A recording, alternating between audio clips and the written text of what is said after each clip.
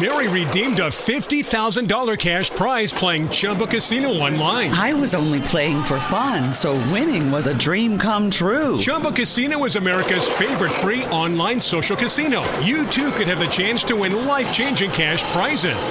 Absolutely anybody could be like Mary. Be like Mary. Log on to ChumbaCasino.com and play for free now. No purchase necessary. Void where prohibited by law. 18 plus terms and conditions apply. See website for details. The voice in the preceding commercial was not the actual voice of the winner.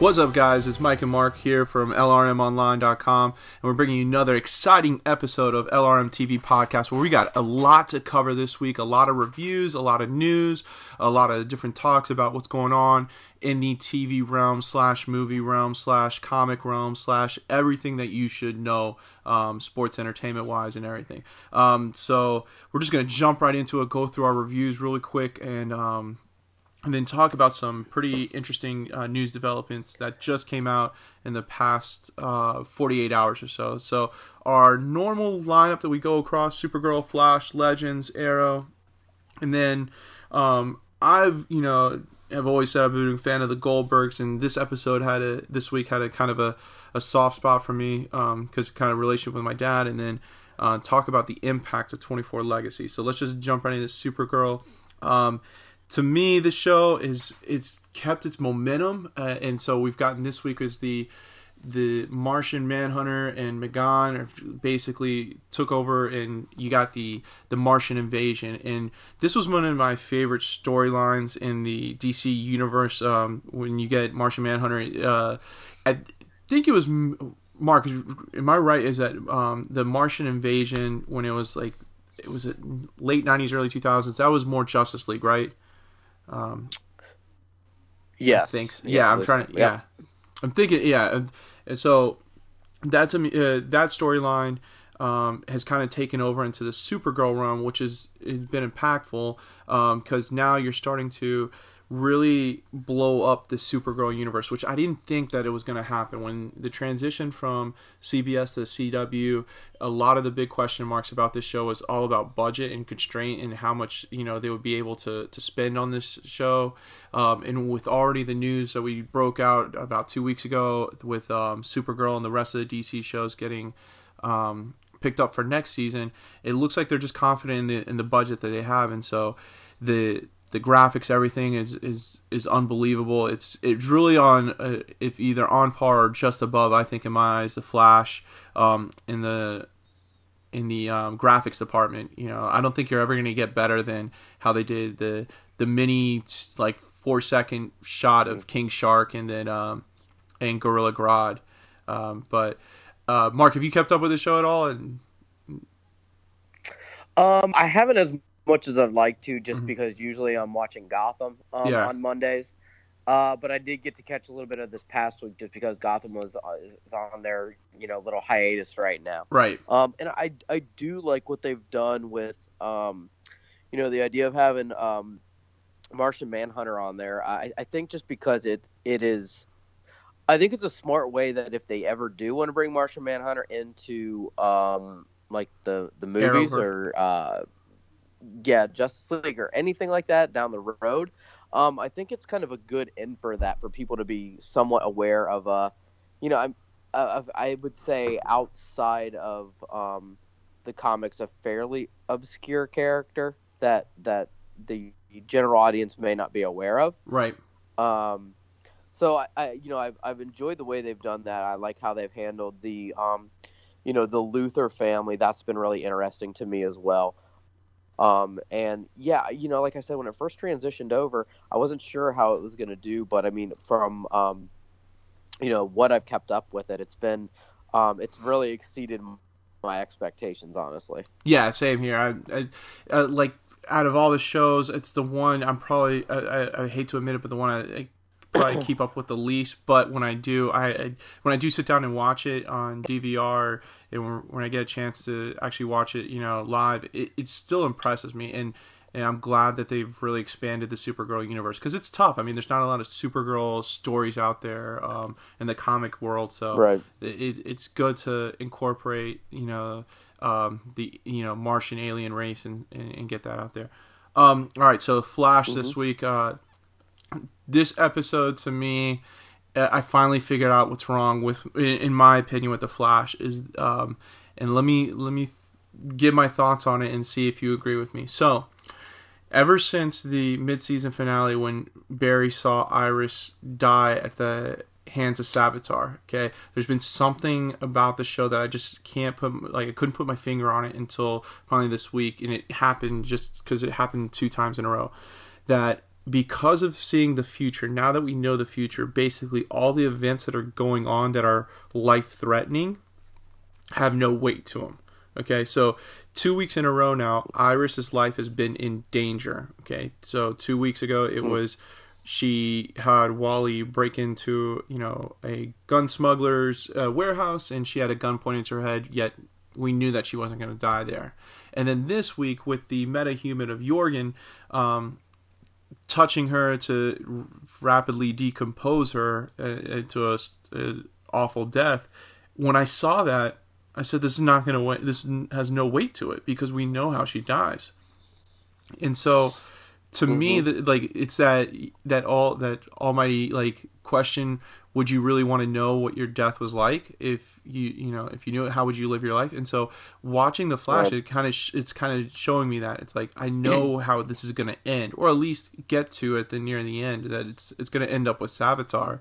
So now these episodes, to me, I'm enjoying them. I like the other things that are going on with Caitlin and Julian, with Cisco, but this week's episode, when Iris was on her deathbed, had no meaning for me at all. Do you think I'm right, or am I completely wrong? No, I definitely do, and it's funny that you said that because I couldn't quite put my hands on it either. I thought this week's episode was fine.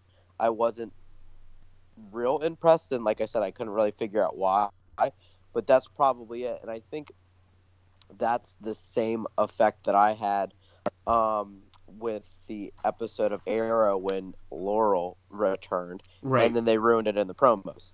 Yeah, you know what I mean. Like, I ended up watching the episode, and it was an okay episode, but it wasn't, it wasn't really. There was no real shock value. I agree with that. I think it's because all the buildup has been around Savitar killing her and how they're going to stop it, that them still using her as the damsel in distress doesn't have the same effect because, well, that's not what all the buildup has been about. And I really think that's where a lot of the shows have kind of dropped the ball after the winter break. I haven't really, like I said, and we'll get to it with Arrow, but even with Arrow and Flash, it's just kind of, they've been okay episodes. Yeah, it feels like they've been coasting. Really hasn't. Right, which I felt the opposite of that prior to the winter break.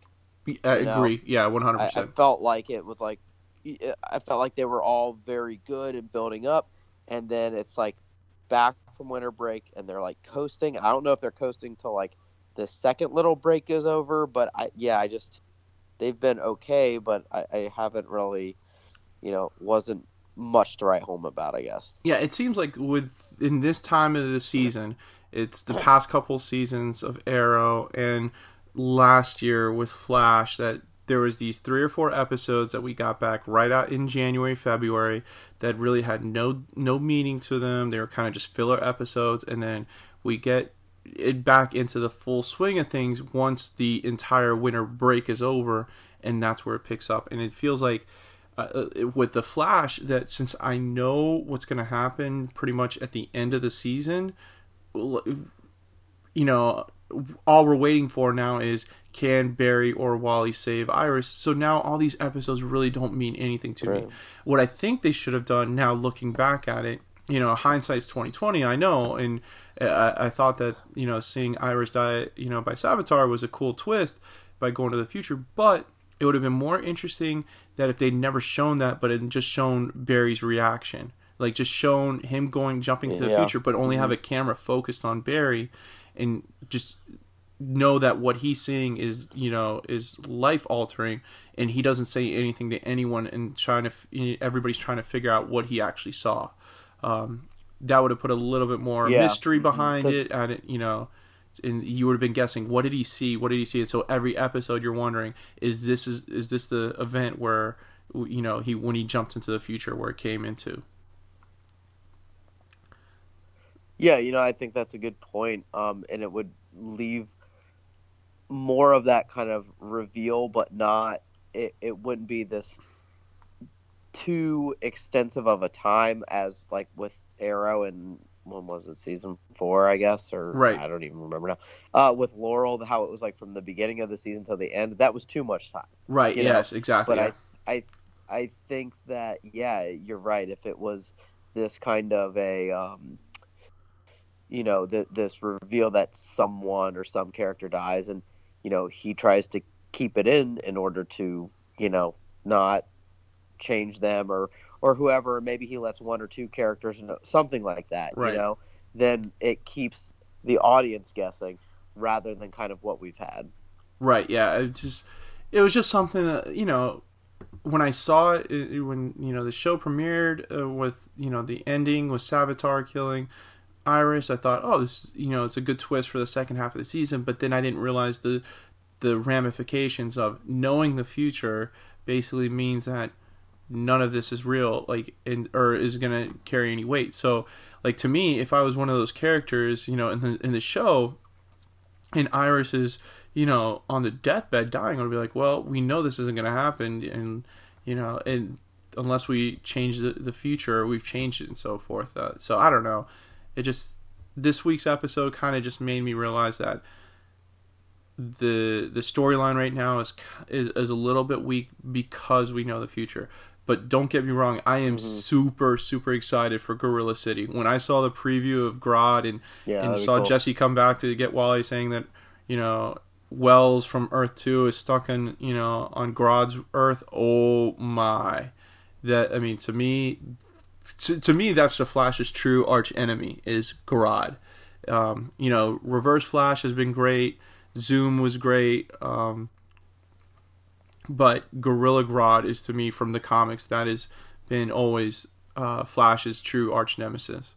So I'm super excited. It's a 2-part event. Yeah. So I'm looking forward to that. I think it's going to be awesome with it being a 2-part event as well, just because, I know Grodd is limited just because of the, the money that goes into the special effects. But, having it as a 2-part episode, I think is going to be really great, and something that will kind of give the audience something different than the kind of drawn out storyline that we've been having. Right. Yes. Agree. All right. So now, following after the Flash, the CW's changed the schedule just a little bit, and so Legends of Tomorrow had moved from Thursday nights to Tuesdays after the Flash. And this episode, and we could talk about last week's episode since we didn't really talk about it on our podcast. To me, this has been the show that has kind of taken over as my favorite from the group of the CW shows, is Legends of Tomorrow. So last week we had the Legion of Doom, which when you and I were talking last week before we were doing our podcast on WWE, I said that this was the Legion of Doom episode was a good way to test to see if you could have a TV show dedicated to villains, and I thought it worked out well. That it was kind of like how Sony wanted to do a Sinister Six movie, focused on the villains, with Spider-Man kind of being the backdrop of it. I think if you went with that team of Thawne, Malcolm, and even Damian, because with Damian by himself is not as great a character, but with the other two works really well. I think you could have a great show on your hands right there. Yeah, I think it was really cool. Just the perspective of it was different. And yeah, I thought it worked well. It was interesting. The dynamics between the characters were pretty good. Yeah, I'm still not 100% sold on Damien Dark's character. I do think he's better with Malcolm Merlin and Right. Eeyore Thawne. But I don't know. And like I said, it's not the actor. It's something about the character, and I think some of it is just because after Arrow season 3, there was this huge build up. Race was like saying that there was this other person out there that he, was his equal. Yeah, his equal, and then it's like Damien Dark, and it just I don't know, hasn't quite followed up what I thought it would be. But I mean, I do agree that his character is better with other characters supporting him. Right. But yeah, I thought it was really well done. It was cool to and it was also neat to see why Eeyore Thawne has tried to do this as well. We finally get to figure out what his motives have been. Yeah, and it was cool to see how Zoom has turned into Black Flash, and that is basically a Time Reaper almost, or a mixture of a Time Reaper and a Speedster coming after him, and that's the only way he can stay in the timeline is to evade him. It was genius. It links everything together from Arrow to Flash and stuff. I thought it was pretty cool. Yep. So in this week's episode... this week's episode was pretty interesting because I don't know. I thought Rip was he's a pretty good bad guy. Oh my gosh, yeah, that was really awesome to see, like Arthur Darvill to play that version of Rip as the bad guy. He did an unbelievable job. Yeah, absolutely. I enjoyed it. It was extremely believable. Yeah, it was a pretty good episode. Had some funny parts to it as well. But yeah, pretty interesting. Overall, I really enjoyed that part. Yeah, and what I loved about this week's episode, especially with Rip's character, is that when Eobard messed with his mind, it wasn't like a complete reprogramming and making him just a bad guy. What he did is just gave Rip a different perspective of life, and he just altered his memories just a little bit so that he had the same memories from prior, but now he's looking at it through a different lens and realizing it was all worthless. And so the real way to do this is basically get the Spear of Destiny like Eobard wants and fix everything that had happened beforehand. And so that's what I liked about it. It was like, it wasn't just like we're going to mind control Rip and make him it was literally, we're just going to show him his memories in a different light, and it's going to change his perspective on things. And I thought that was great. And I thought it was great too that they had Sarah and Ray kind of take a back seat from the show this week and let Jackson and Mick really shine. Like, to me, I know you love Mick and that character and everything, but to me it was hilarious that at the end we find out that with his help with Washington D.C. he actually gets a monument made after him. Yeah, that was pretty good. I like that, his interaction with George Washington. Right. I thought that was good. And what I really feel like Legends does that the other shows could take note of is the way that they balance the characters on different episodes. Right. I feel like it's not like every episode they try and give every character equal screen time. And that's something I'll get to again later, but that's kind of been my gripe sometimes in the past, is like when they're always trying to give every character equal screen time, I feel like it waters down the stories. Right, and I agree with you. I think I know where you're going with this with Arrow, how it basically watered down this week's episode. But I agree with you. Legends does a great job with it. It seems like every week there's 2 or 3 characters that will take a back seat, that will have something happen to them that will cause them to, not be a part of the team or be taken away and stuff. And so that allows, it to focus on 2 to 3 solid characters. So this week it was, Mick and Jackson, with a little bit of Stein and so forth. But, it was great. And, it was interesting to see Nate and Vixen's relationship kind of grow and get to his, what they, refer to as chill relationship and stuff. So, but yeah, they've nailed it every week. The interesting part with that too, and the interesting part with that too is that, so they're not necessarily even support characters. They all kind of are lead characters in right. Legends. You know what I mean? I guess some are more than others. Like Sarah stands out a little more, but they're all fairly lead characters, but they balance them well from episode to episode. Where on Arrow, which we'll get to, and even sometimes on Flash, I feel like the support characters, they try and give equal time to the main character or the main protagonist, and it just doesn't work out right well. No, I definitely agree. All right, so support characters are supposed to be support characters. Yep. Let's just jump into it since we keep talking about it. So this week's Arrow episode, you said it was disappointing. Would you say? Yeah, I had it. Yeah, and I feel like I always try and give Arrow the benefit of the doubt, but it was just, I don't know. I found it disappointing this week. I just whenever the Green Arrow isn't a major factor in an Arrow episode, I don't feel like it turns out very well. Yeah, true. Did he even wear the Arrow, Green Arrow outfit? How many times? No. Outside of the flashbacks, I don't think so. Oh, okay. Yeah, because he was always in... Yeah, and so fatigues. The flashbacks have been the best part, but the flashbacks were also limited. For me personally, I don't feel like the flashbacks really progressed. I mean, yeah, you saw he and Talia training, and he caught the arrow, which was cool. But really, it was kind of a rehash of last week.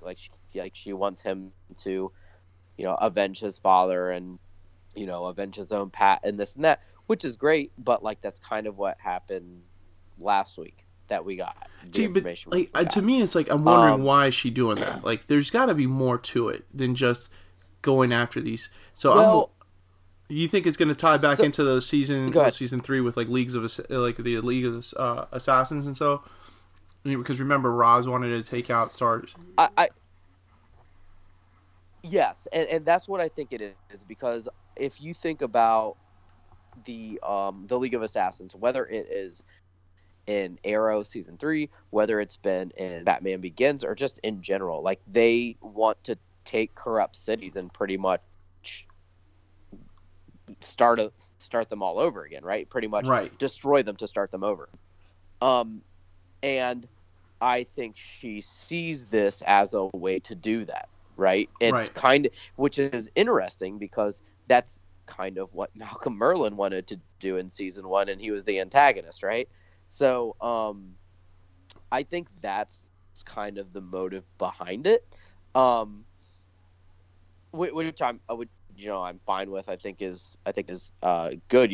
She and her father see this kind of an in to take down the city, and it didn't go the way they were hoping, so that's eventually why I think he stepped in. I think that's kind of the connection to season 3, which is cool. But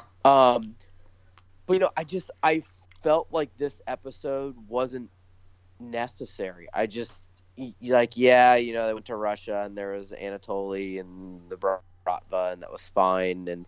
But once again, the focus was on a lot of the other characters. I know they were going after Walker, but okay, that's fine.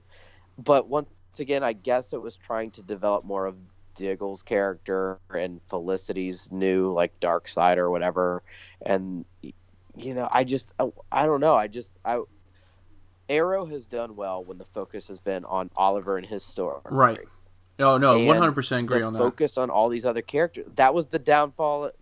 Yeah, and I think that was the downfall of season 4 for me, was they tried to give all of the team members equal time, and I felt them kind of doing that again today. And season 1 and 2 were so great because season 2 they started to introduce more characters, obviously Sarah with Black Canary and Roy, but the focus was on Oliver. It's his story, and this was, doing something for Diggle and bringing, the new Black Canary, who is just, I guess, a part of the team and on board now, and, leaving, Wild Dog back, which was fine. Some of those interactions were funny were good with Lance, but it's just, I don't know. I just felt it was kind of unnecessary. And I think the part that was actually kind of odd to me and redundant was, Rory.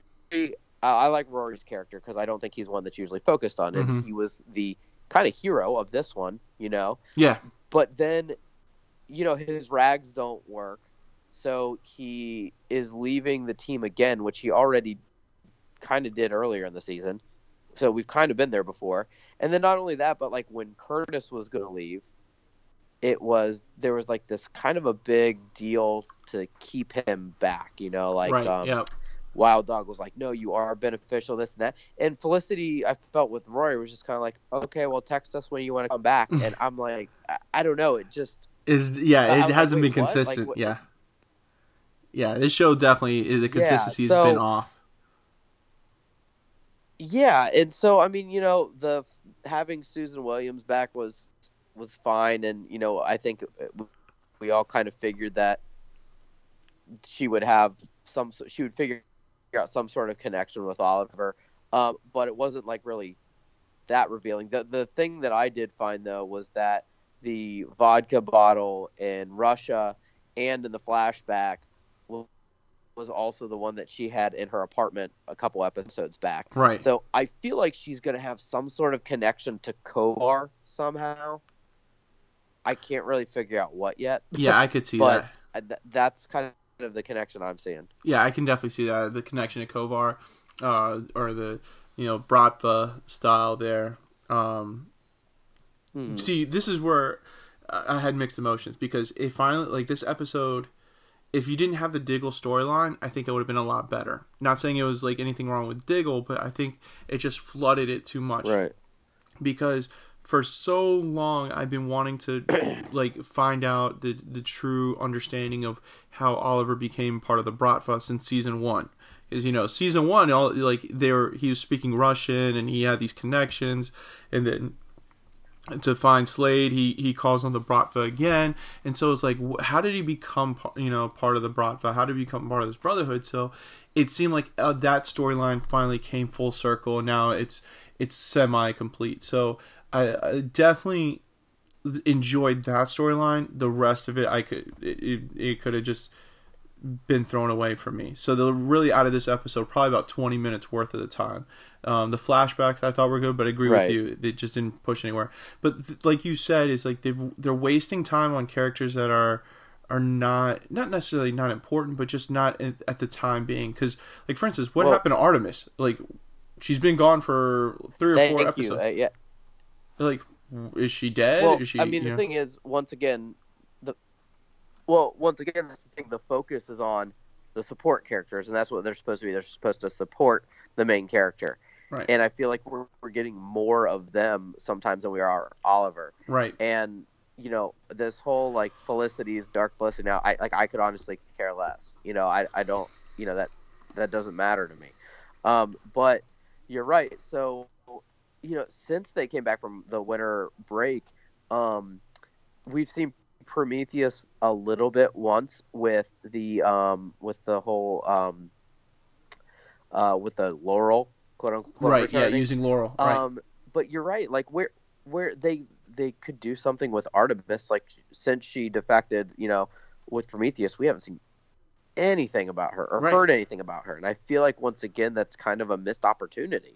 Exactly, because they could have used that as like set up an emotional like fight, between her and Wild Dog or something like that. But nope, decided not to. Just say, all right, she's defected.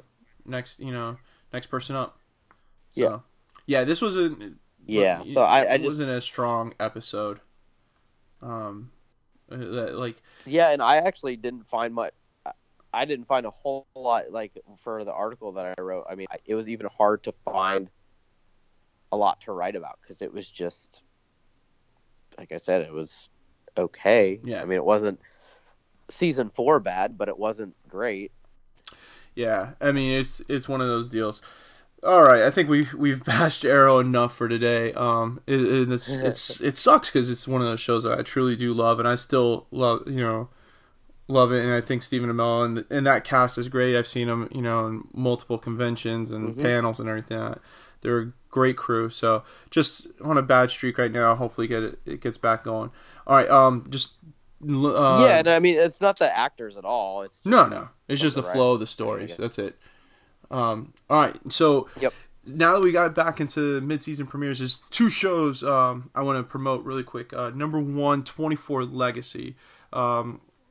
So this is the sequel, the reboot, the whatever you want to call it, from the mass hit show with the starring Kiefer Sutherland back in the early 2000s, now taking place again, and premiered right after the Super Bowl and had its second episode, which was part of the two-part premiere the Monday night. And I can honestly say after the premiere / 2 episodes that I'm absolutely hooked. Like the first 24, I understand why people liked it, and I'm a fan of Kiefer Sutherland, but I didn't really jump into it as much as everybody else did. This one though, I can see myself sticking with it. So if you are going to jump on the show, though, you have to watch it from like start to finish. It's one of those TV shows that you can't just jump in the middle of it and understand what's going on. So if there's something you need to watch that's a little bit different that you haven't picked up yet, make sure to record 24 Legacy. And then the other show, I try to give it some love on this podcast. So I'm going to start giving more love, is The Goldbergs.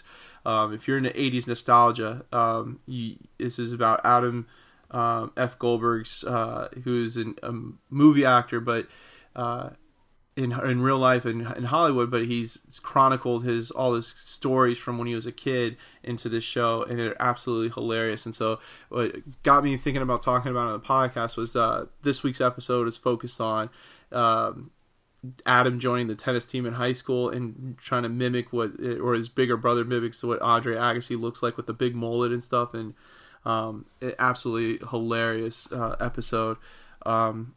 So if there's two shows that you need to pick up watching, it's 24 Legacy and the Goldbergs if you haven't.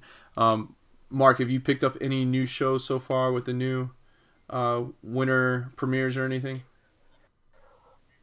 I'm not completely caught up with 24 yet, but from what I have seen of it, I agree with you. I'm extremely excited about it and impressed. Like I said, it was something that I definitely wanted to get into, but at the same time, I wasn't sure how it would do, because sometimes when they pick up a series again, but there's different actors, or you're not really sure how it's going to go. But I definitely think it has some great potential, much more than I thought it would be good, but it has exceeded my expectations so far.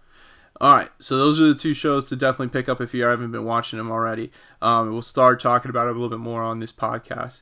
All right, now this going into our little WWE time. We got Elimination Chamber coming up this week on Sunday. It's a all SmackDown event, so we're only going to get the SmackDown roster this week, and then in 4 weeks we get the Raw pay-per-view. So the main event is the Elimination Chamber, and you've got John Cena, the WWE champion, going up against AJ Styles, Dean Ambrose, Miz, Bray Wyatt, and then who is the last man? Let me look it up real quick. Bray Wyatt, Baron Corbin. So, who's coming out the champ, Mark? Who's coming out, or who would I like to see come out? Okay, because so usually who what would I would you? like to see doesn't. Who would you like to see be the champ?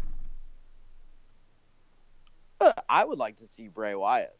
Bray Wyatt, that's an interesting choice.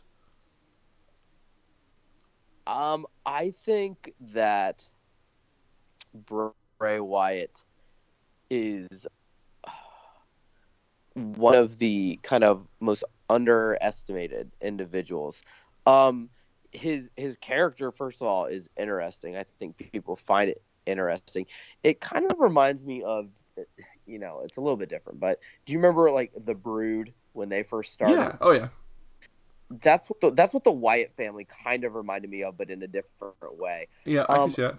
The weird thing with Bray Wyatt is like he's a popular individual. He's a good wrestler, but to election, like I don't think he's had really any individual titles, has he? Bray, no, not individual. No. Yeah, and like, do I think he'll get it? No, I honestly don't. Right. But like, is he deserving? I think he's one of the ones that's deserving. But out of the mix, I don't think he's one that will like actually get it. But I would like to see him get a little bit more of a push, personally.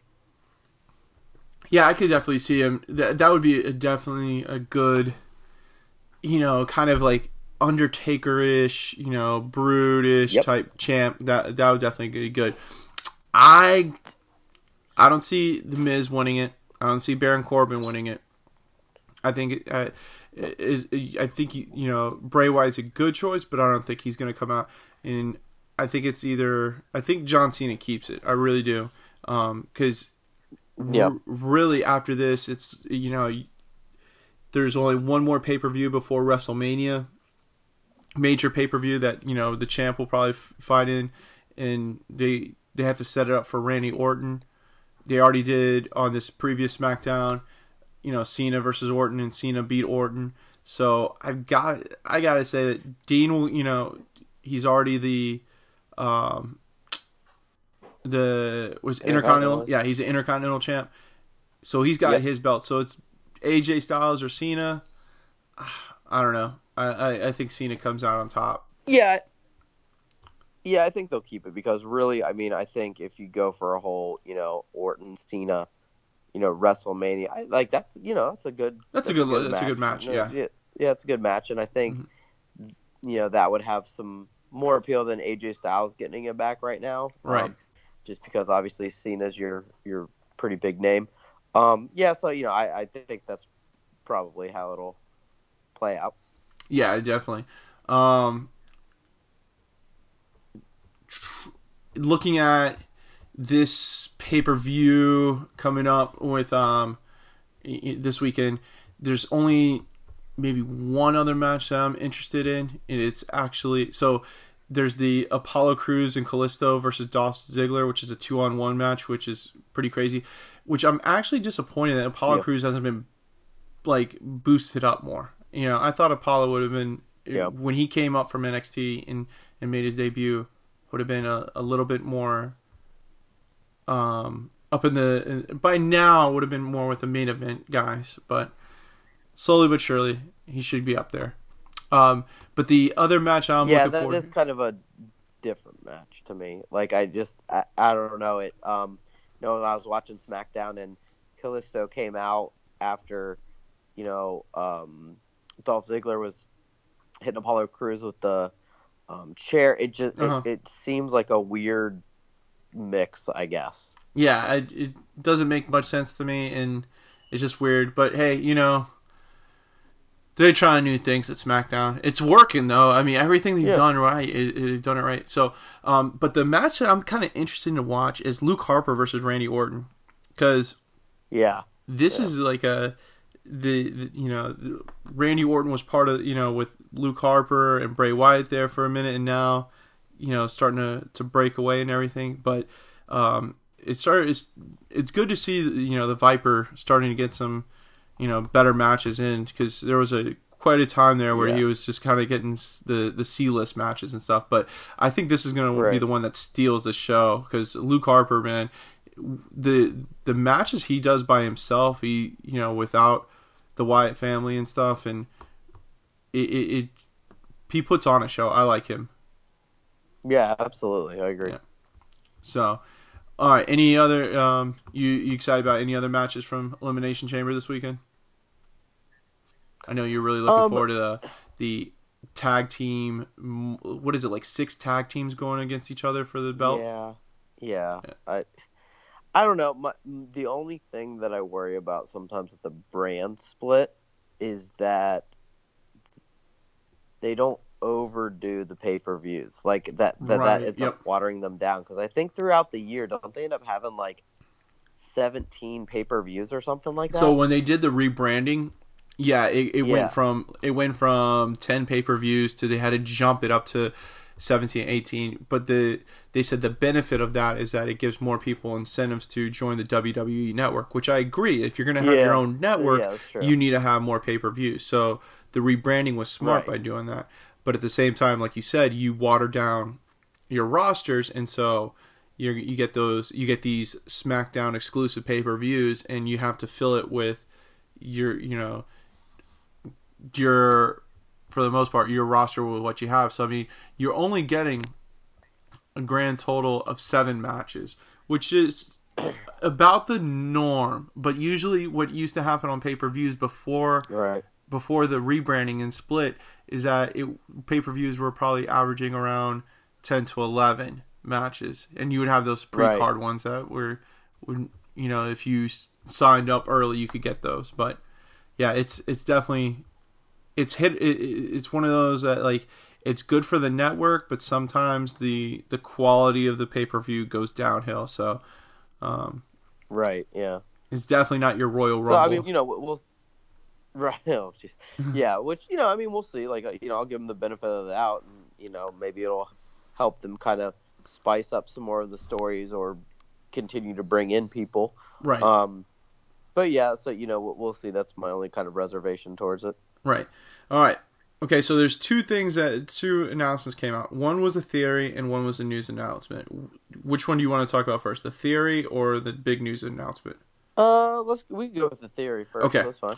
So the theory, the Power Rangers movie that's coming out later on this year, there's been rumors coming around that, some of it's been confirmed and some just, we're going to guess, got confirmed, for the most part, is that Rita was originally the Green Ranger, Zordon was originally the Red Ranger, and some sort of type of split or some type of event caused them to rift and break away. So the theory of Rita being the Green Ranger has been all but confirmed.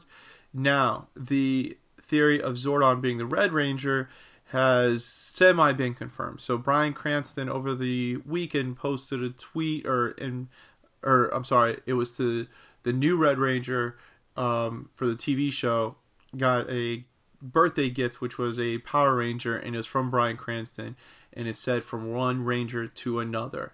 And so it happened to be that the gift was a red Power Ranger. So Bryan Cranston all but really confirmed it. The tweet went out, and then it's since been deleted. So that might have been a big time spoiler for the movie.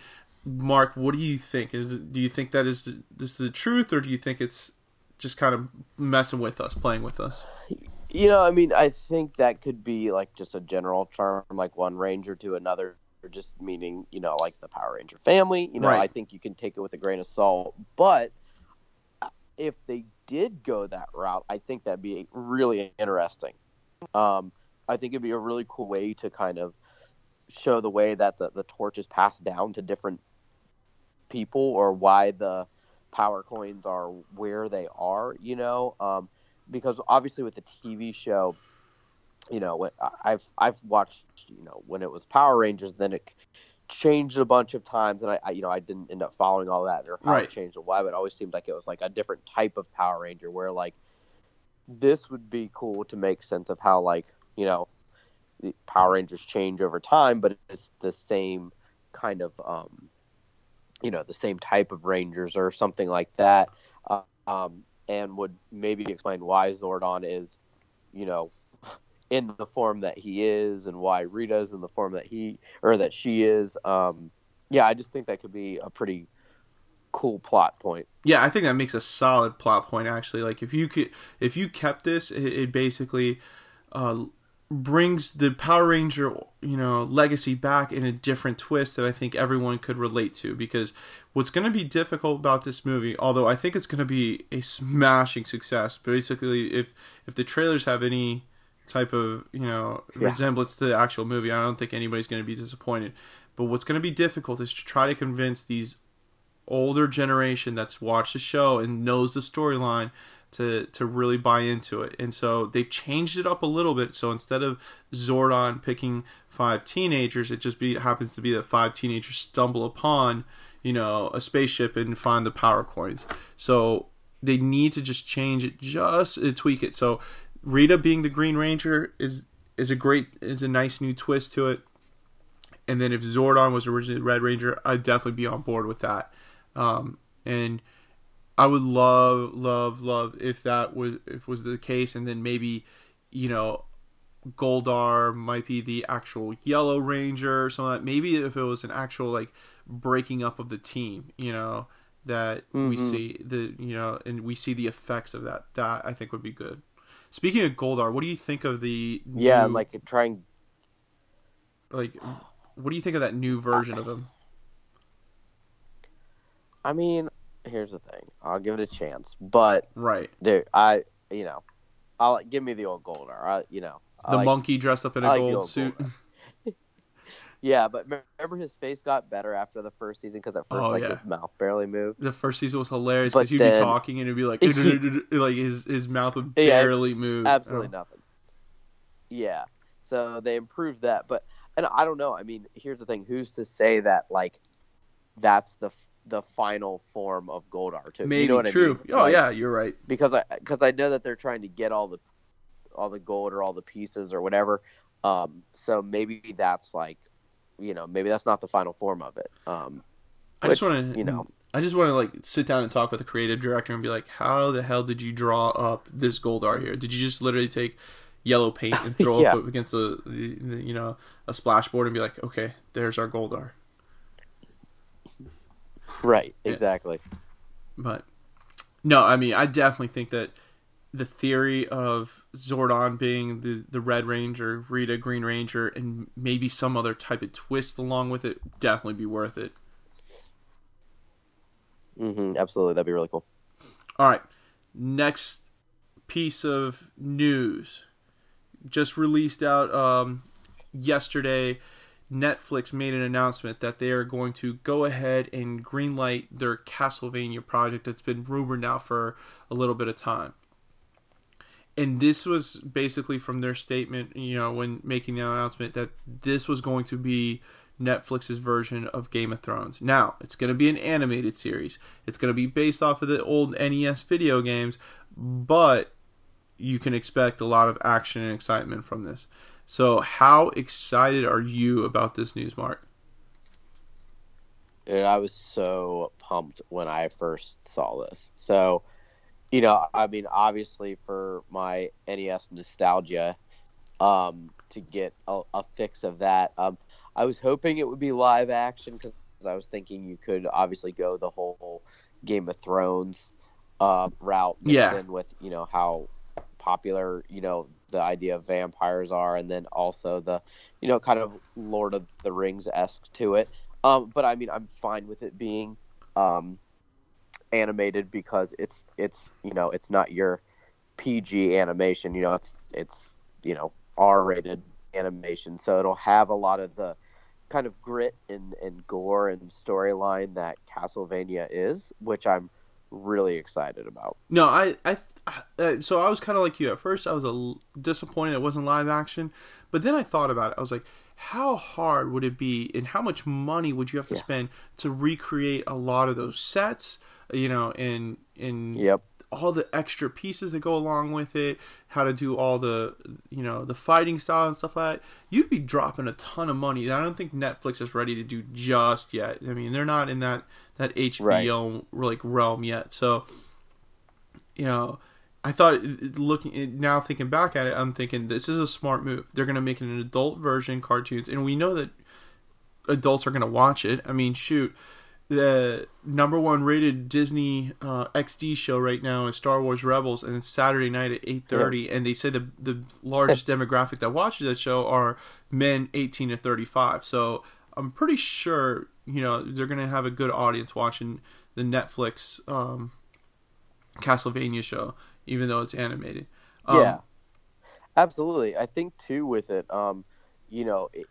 opens up the door for, if it is successful, then you could jump into a movie or something like that. I think it's a smart move, because then once it gets more, kind of publicity and more viewing, then if it's successful, you can broaden it out. Right, and I think that this should be kind of the future of video games in Hollywood, is TV route, majority of animated. You could do some that are live action, but this I think is going to be a success because it's not trying to swing for the fences and trying to be a $1 billion franchise, which we've seen that not many video game franchises can do. It took Resident Evil 7 films to break $1 billion, where it takes literally 1.5 Batman films to do that.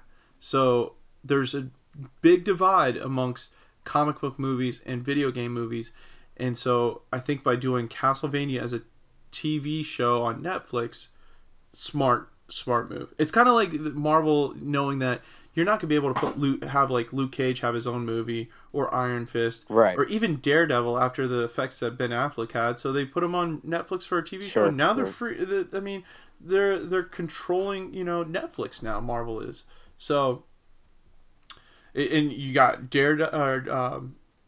Punisher spinning off from Daredevil. So I mean, and that is the little bit we've gotten of Punisher so far is, I think, 20 times better than the 2 movies that have been out. Even though some people say that the Ray Stevenson one was amazing, I don't think so. I mean, but so I think this is a smart move. If this goes well, I could see other video game franchises go this route. I think Assassin's Creed should have been this way. I don't think they should have done the live action with Michael Fassbender. It would have been better off doing it on a live stream, a streaming network, and probably animated series. You don't spend as much money. You're not as heavily invested. You don't have as many actors you have to pay. Just some voice actors. And it would have been a smashing success. So I'm definitely happy to see Netflix go into this genre, because I honestly do think there is an audience out there for something like this. Am I crazy or? No, I agree, and hopefully it'll bring on some, you know what I'm going to say, Legend of Zelda, right? Yes. Oh, that would break the bank right there. There we go. I don't think Nintendo's ready to give up that property yet. Probably Castlevania's a tester. See how well Castlevania does. Yeah, absolutely. Oh, absolutely. Yeah, and then you could get into Legends of Zelda. So, all right. Well, that's basically everything that we had to cover for this week. Mark, is there any other news or anything I missed out on? No, I think we got it all covered for the week. Awesome. So that's it from Mark and I this week. Make sure you check out our other podcasts we have out there, the Los Fanboys podcast with Joseph and Mario, how they cover all the great film news, rumors, and scoop news and everything like that. And they have good spins on their opinions on, what's going on in the Hollywood world. Check out Edward Douglas's Weekend Warrior column that comes out every Wednesday, along with his interviews that are posted almost every Tuesday and Thursday on lrmonline.com. Also, check out Comic Uno's weekly roundup posted Monday mornings. She gives a good insight on some of the films, TV shows, comic books, and multi Hollywood news that's going on. And it's a video podcast, and it's on YouTube as well. And then our last and final podcast, but not the worst one, I take that as we are the worst of the LRM podcast. But the last one on our list is the 9-Panel Grid podcast with Manny and Chase. And for those comic book lovers out there, this is definitely one you want to listen to. They basically give you a week by week breakdown of what's out there to read and kind of a little historical background on the early comics. So for those who are new to the comic world, definitely check out that podcast. So that's it for me. Mark, you got anything else? No, that's it. Just like you said, check out all of our other lovely contributors to LRM. They have some awesome insight to provide. They're always great to follow along. So we highly recommend checking them out if you haven't already. They are so much better than us. All right. Yeah. Yeah. Absolutely. Yep. All right, Mark. That's it from us, guys. Thank you again for listening to us, and check us out next week as well.